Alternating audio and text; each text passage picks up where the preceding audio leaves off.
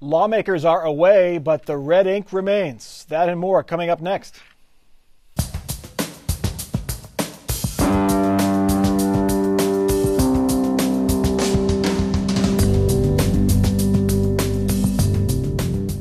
From the Battelle studio at WOSU at COSI, this is Columbus on the Record. Joining Mike Thompson this week, Reginald Fields, Columbus Bureau Chief for The Plain Dealer. Karen Kasler, State House Bureau Chief for Ohio Public Radio and TV. Michael Miller, attorney and former Franklin County prosecutor. And Catherine Terser, Legislative Director for Ohio Citizen Action.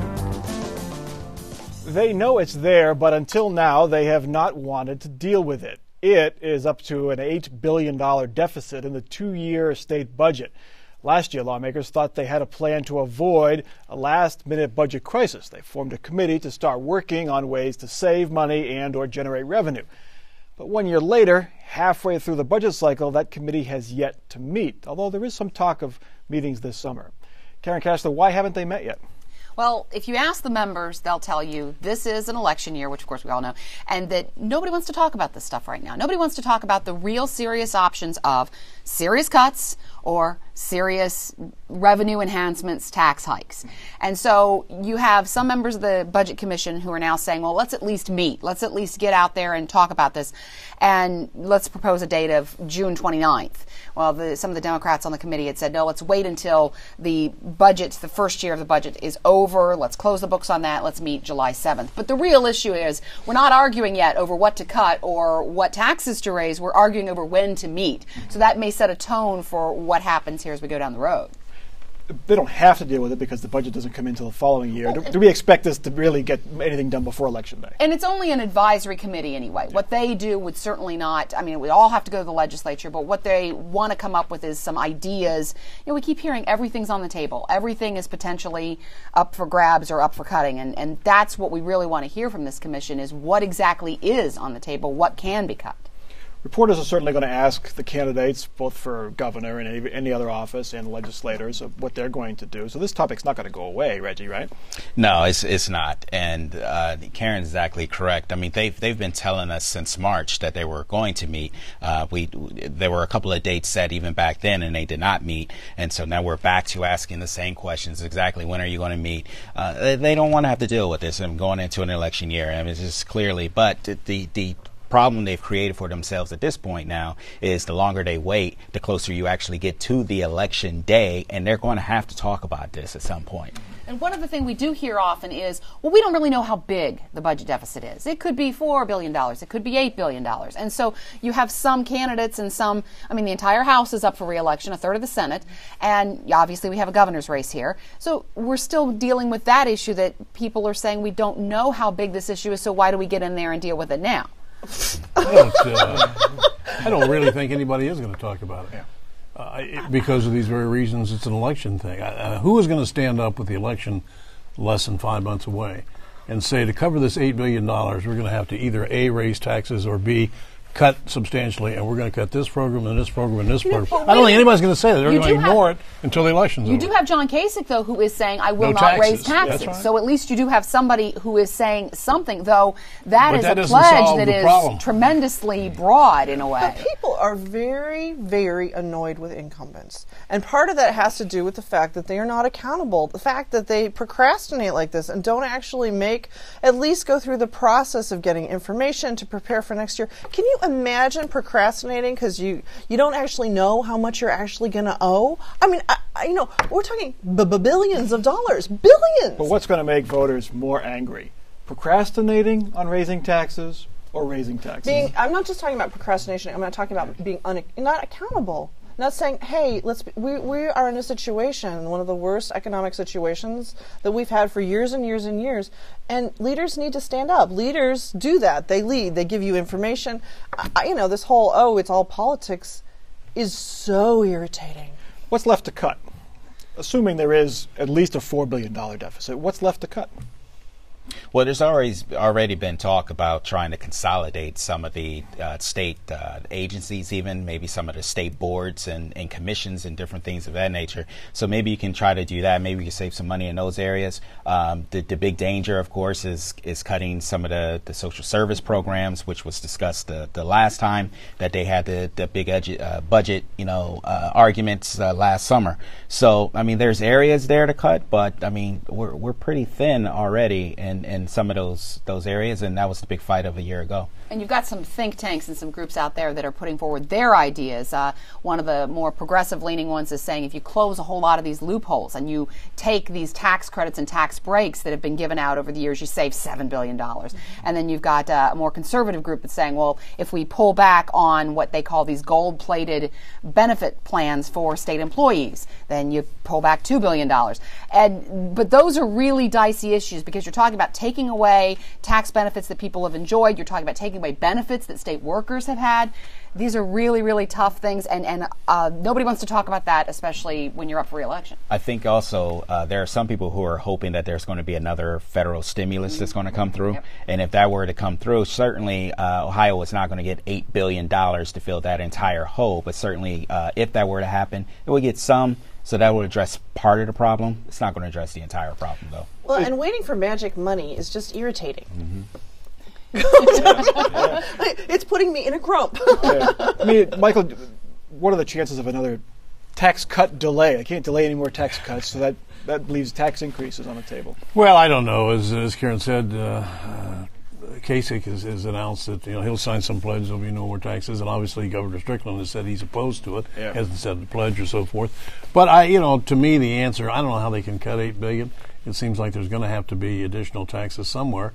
But I don't believe anybody is going to say anything of a definitive nature until the election's over. Because if you cut this social service, as Reggie puts it, there's a group of people that are most upset. It's all right if you cut, somebody else's, just don't cut mine. Well, there's going to be a lot of people who are going to be cut, and so they're not going to discuss it, I don't think. Now, education really fared fairly well, all things considered, in the last budget cycle. They're not going to escape this time around. Well, I don't know how you make, though, that argument if you're running for office, if you make those cuts in education, oh my gosh, you don't care about the kids. Yep. It's the same idea of if you want to, maybe reform prison sentencing guidelines, suddenly you're soft on crime. These are really, it's a tough time to campaign right now and to try to make cuts in areas that you can identify. Your opponent can come back and say, well, you obviously don't care about this issue. Okay. Another thing lawmakers have failed to address is districting reform. That's the process by which lawmakers draw up legislative district maps. It's now done by the Ohio Apportionment Board, which has 3 members, the governor, the auditor, and the secretary of state. Now, the party that controls at least 2 of those offices draws the districts. Plans to give the task to a bipartisan commission or use a different formula went nowhere this past legislative session, at least in the spring. Catherine Terser, let's start with this question. Why is this important? Why does drawing of legislative district maps, why is this process important? Well, it's important because if you can imagine basically rigging the map so that politicians can select their voters. If you can say, for example, let's say you have a county that is a Democratic in the center, in the city, and then surrounding it you have the suburbs, right, which is more Republican. Let's say you just cut out a district, a donut district, just like Montgomery County, and you have, for example, Senator Husted's district, this Republican district that goes all the way around like a donut. And so that's an example of the kind of shenanigans you can do. Let's say you don't for example, you're worried about a challenger, and you could, for example, cut out their house. There are all sorts of ways you can do shenanigans. We are the only country in the entire world that actually lets the politicians draw their own maps. It's about fairness. Now, Senator Husted was pushing the bipartisan commission, didn't go anywhere. Why not? Well, because they just couldn't agree with one another on how to do this for exactly the reasons as Catherine it's saying, because there's going to be a winner and there's going to be a loser. The thing is, if you keep it, the reason why I think there is some interest right now is because of the current system. with the apportionment board system, what is it? The auditor, the governor, and the secretary of state. If you can political parties, if you control two of those three, then you're going to get to draw the lines that are going to stand for the next 10 years. So it is very important in that regard. So they want a full loaf. They don't want a half a loaf. Well, and the other thing is, you said it didn't go anywhere, but when you think about it, a redistricting reform measure made its way all the way through both the House and the Senate. And that hasn't happened ever. So we're getting close. And I think when you look at this problem, it came about, 1790, Patrick Henry was mad at James Madison and tried to make it so his district basically was difficult. So this is a long-term problem. Well, I want to know, a year ago, you were saying things like, this is the first opportunity, this is the opportunity because there were no clear winners. Nobody was a sure thing to own the House, to win the governor's office. This was going to be the year. What happened? Okay, this is a hard thing because if we can't actually get this done now, when it's not really clear who's going to have control of the apportionment board, who's actually going to have control of the legislature, maybe we're not going to get it done. And I think that's the thing that's been the most depressing. I've really been in this mode, well, come on back. They don't have to, they could come back. What, summer vacation that goes from June until November basically? Come on back and take care of it. The other thing I think, I'm sorry. Yeah. I was just going to say, I think that's probably precisely why you were able to get a bill through the Democratic-controlled House and a separate bill through the Republican-controlled Senate, because no one really knows who is going to ultimately be in control of that apportionment board. So maybe we should kind of pull back and play our cards a little bit safer. Well, there's something else, too, I think you could do. Let's face it, the Democrats want to keep their advantage as they see it, and the Republicans want to keep theirs as they see it. I mean, that's life. That's the way things are going to be. But I would think if you could structure something that was reasonably fair, but you say that it does not take effect until the year 2020 or something, 10 years down the road. Yeah. And the people here say, well, I'm not going to be there, so it's really not going to affect me. And the other guy says, it ain't going to affect me, and they might do something that's fair, and you actually get it. And I think it's important because we have these situations now where this Democrat's assured he's going to win, nobody can beat him. This Republican is assured he or she's going to win, nobody can beat him. And so when they get to vote, there's no room for compromise or anything. They know they're going to be returned to their position, and I just think it leads to a government that doesn't function very well. Now, Catherine mentioned that we are next year going to celebrate the bicentennial of gerrymandering. This is not new. I mean, is there any? This is 200 years. So is it ever going to go away? It's interesting because, last week they made this compromise where they decided that the bullfrog was going to be the state frog, and then the state amphibian was going to be the salamander, the spotted salamander. And I kept thinking, what about the gerrymander? I mean, what about it? What about the gerrymander? And in some ways it seems ludicrous to think that we could take care of a problem that's existed for so long. But why not? We need some democracy in our democracy. We need something fair. Okay. Our next topic, Ohio Treasurer Kevin Boyce faces questions about the firms the Treasurer's office chooses to help manage the state's money. The Plain Dealer has reported this week the Treasurer selected State Street Bank of Boston to manage $32 billion in Ohio pension funds, but it comes as the bank faces charges it defrauded California's two largest pension funds. The bank's chief lobbyist is a friend of Boyce's top deputy. And last summer, the Dayton Daily News, which has also been on this story, reported that KeyBank hosted a fundraiser for Boyce just days after KeyBank won a contract to process state checks. The Treasurer's office maintains politics had nothing to do with these decisions, and it says, combined, both moves will save taxpayers millions of dollars. Reggie Fields, Republicans have jumped on this already. Yeah, I mean, there's so many different tentacles to this story that they're very interesting, but also it just kind of leads back to questioning the Treasurer's judgment in a lot of areas. And there are some areas where he has not addressed questions. He's been asked the questions. He's actually sent some of his deputies or someone else to answer for him. I think he probably needs to answer some of these questions because it does at least lead to the appearance that maybe his office has been, available for those who want to pay to play. Now, in his defense, as he has said, that the decisions that he has made to this point, he says are going to save money later down the line, that he's changed the process. And so maybe on that regard, maybe you give him a benefit of the doubt and you'll wait and we'll see. This is part of we saw this with the Attorney General's office a few years ago when these offices aren't big enough to handle everything. So they have to contract out with private firms. private firms donate to campaigns, both sides. So there's always going to be this inherent conflict here. Would you say, Michael? I mean, no matter what happens, no matter what safeguards are taken? Well, I think so.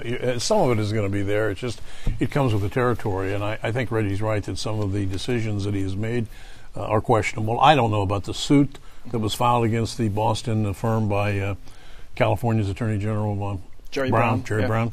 Whether it has any validity to it or not, who knows? And we'll have to wait till those things go through the court system. But the mere fact that he's got, friends in the office who are friends of the lobbyists from that particular bank in Boston and so forth, it just conjures up kind of a good old boy type of thing. And whether it's right or wrong, I think the Republicans will make some hay out of it, or certainly try. Already have. Have. The candidate who's running against Kevin Boyce, Josh Mandel, has already seized on this and made it an issue, calling it corruption and trying to push it forward. Though, like the situation in the governor's office with the Troopergate, shortened form, it's hard to explain to people in certainly a 30-second campaign ad, or hard to make it really crystal clear on a bumper sticker or whatever. So that's the challenge whenever you try to use these complicated issues in a campaign. Catherine, what's the solution? Well, I don't, there are a couple different things that we could do. For example, we could actually say that that people that won contracts with the states can't make campaign contributions. We could address kind of what I think of as cronyism. Okay, so in this particular case, Boyce's office hired the lobbyist's wife. And, there wasn't a public announcement. There was only the announcement, basically, that was done at the mosque. It'd be like, hey, I went down to my local church, or I went down, to my local community group, and I said, hey, I'm looking for somebody to hire. Well, they're bound to be your friends that do it. And do we really want rampant cronyism? So there are things that we can do to address kind of that aspect. I mean, as a candidate, though, or as an office holder, I mean, maybe you shouldn't do things that make it so obvious that maybe there's something going on here. I mean, that might help also. I mean, in this case, you hire, or the bank hires a lobbyist here in Columbus right around the time when the bids are due, and meanwhile, he's just hired the lobbyist's wife a month earlier. I mean, maybe you shouldn't just do all those things so close together and make it a fundraiser a week after you get a contract. We have the bank host and they always say people get caught because they're not so smart. I mean, well, don't you have to look at this from a wider view, a 10,000-foot view, and say, how would the outside person see this? I mean, I know what I'm doing, and I believe in what I'm doing, but how is this going to be perceived by people who don't work in this office? Okay. Our next topic, law and policies are in place to encourage governments to use local firms and minority-owned firms when awarding government contracts. But how much extra should government pay to make that happen? It was an issue that faced the Columbus School Board recently. The superintendent wanted to hire the lowest bidder on a school bus contract. Some members of the board wanted to hire a small, local African-American-owned firm, even though hiring that firm would cost the district and taxpayers an extra $1 million. Michael Miller, building a diverse workforce and a diverse contractor list should be the goal. How much extra should government be willing to pay to make that happen? Well, it's a goal, but I don't think it should be paid for. I mean, I think very little. When I looked at the school board thing with the buses and so forth, it was pretty contentious apparently on this whole issue, and there was a group that said we ought to hire this minority firm, even though it costs the citizens an extra $1 million for the same service. In fact, somebody spoke out there and said, if you don't, there'll be ramifications or something. Yeah. I mean, it almost sounded like a coercive nature. I just don't think they should do it. I know there's also government rules or Supreme Court stuff against set-offs and so forth. It's a nice goal to have, and I'd like to get there openly and above board and do all that. But whether the government should come in and spend money for it, my personal opinion is they should not. There are other factors here. The First Student is the company that won the contract. Of course, they were caught up in a controversy a few years ago with they hadn't done background checks on some of their drivers. So there was they had some baggage, but the local firm said we cannot compete with the big giant. And that's this firm, other firms all face when they're trying to compete with a large contractor.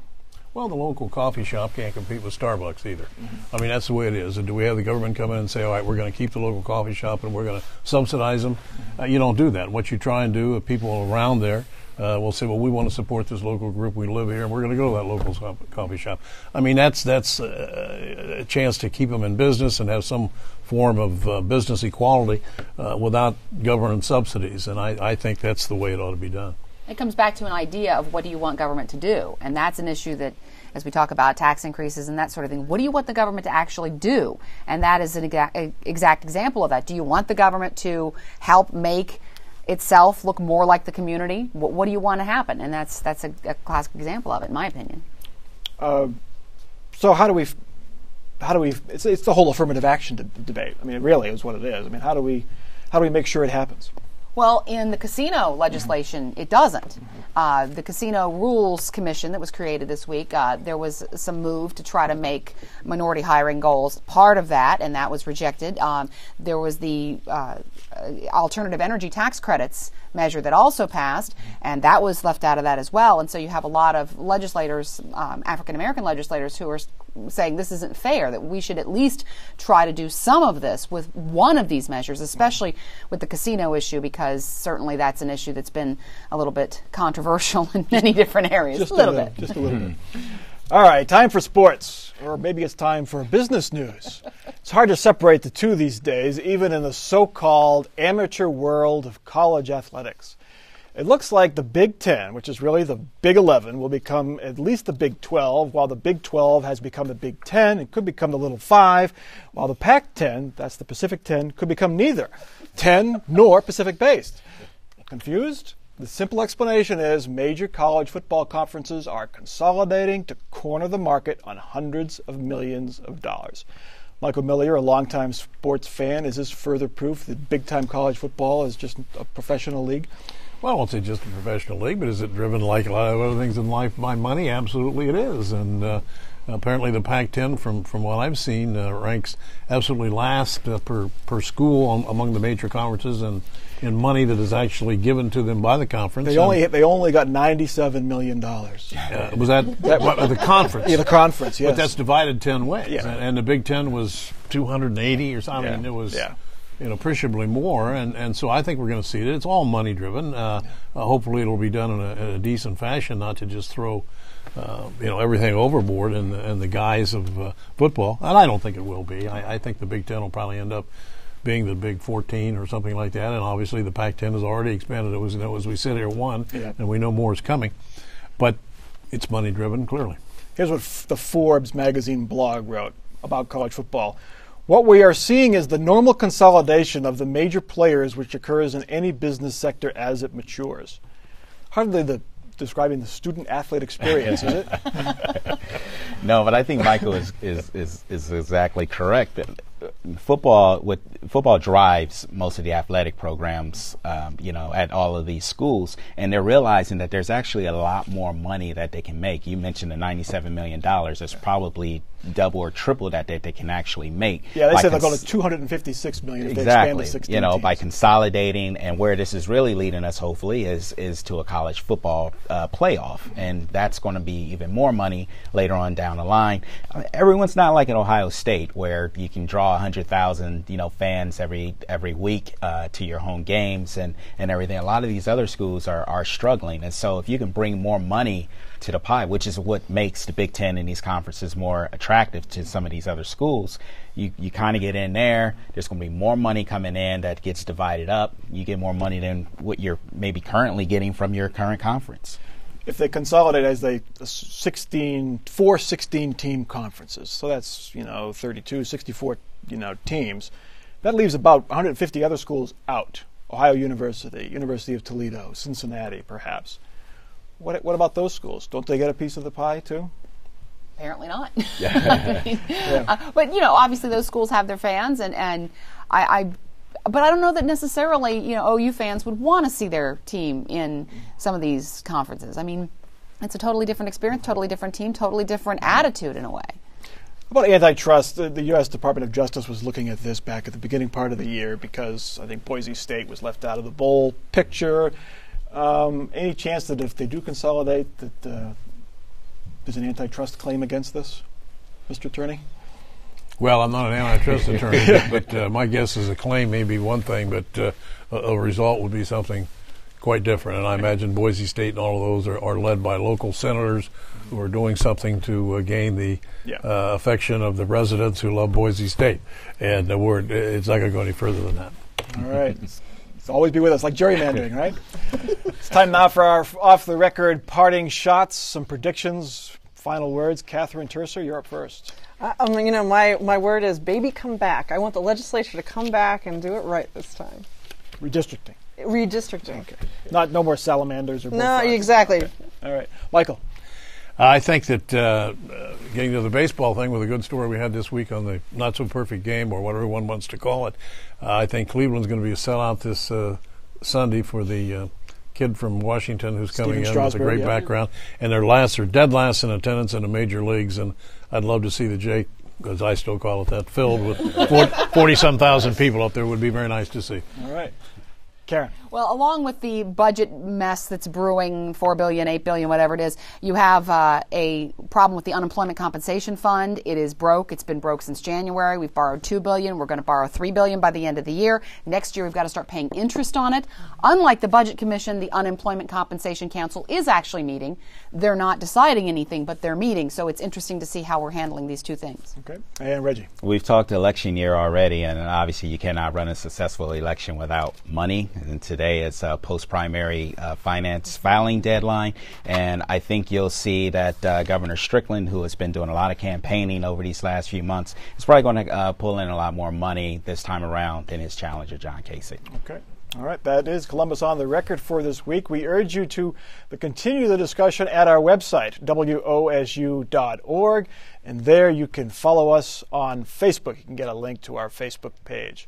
So for our crew here at WOSU at COSI and for our panel, I'm Mike Thompson. Have a good week.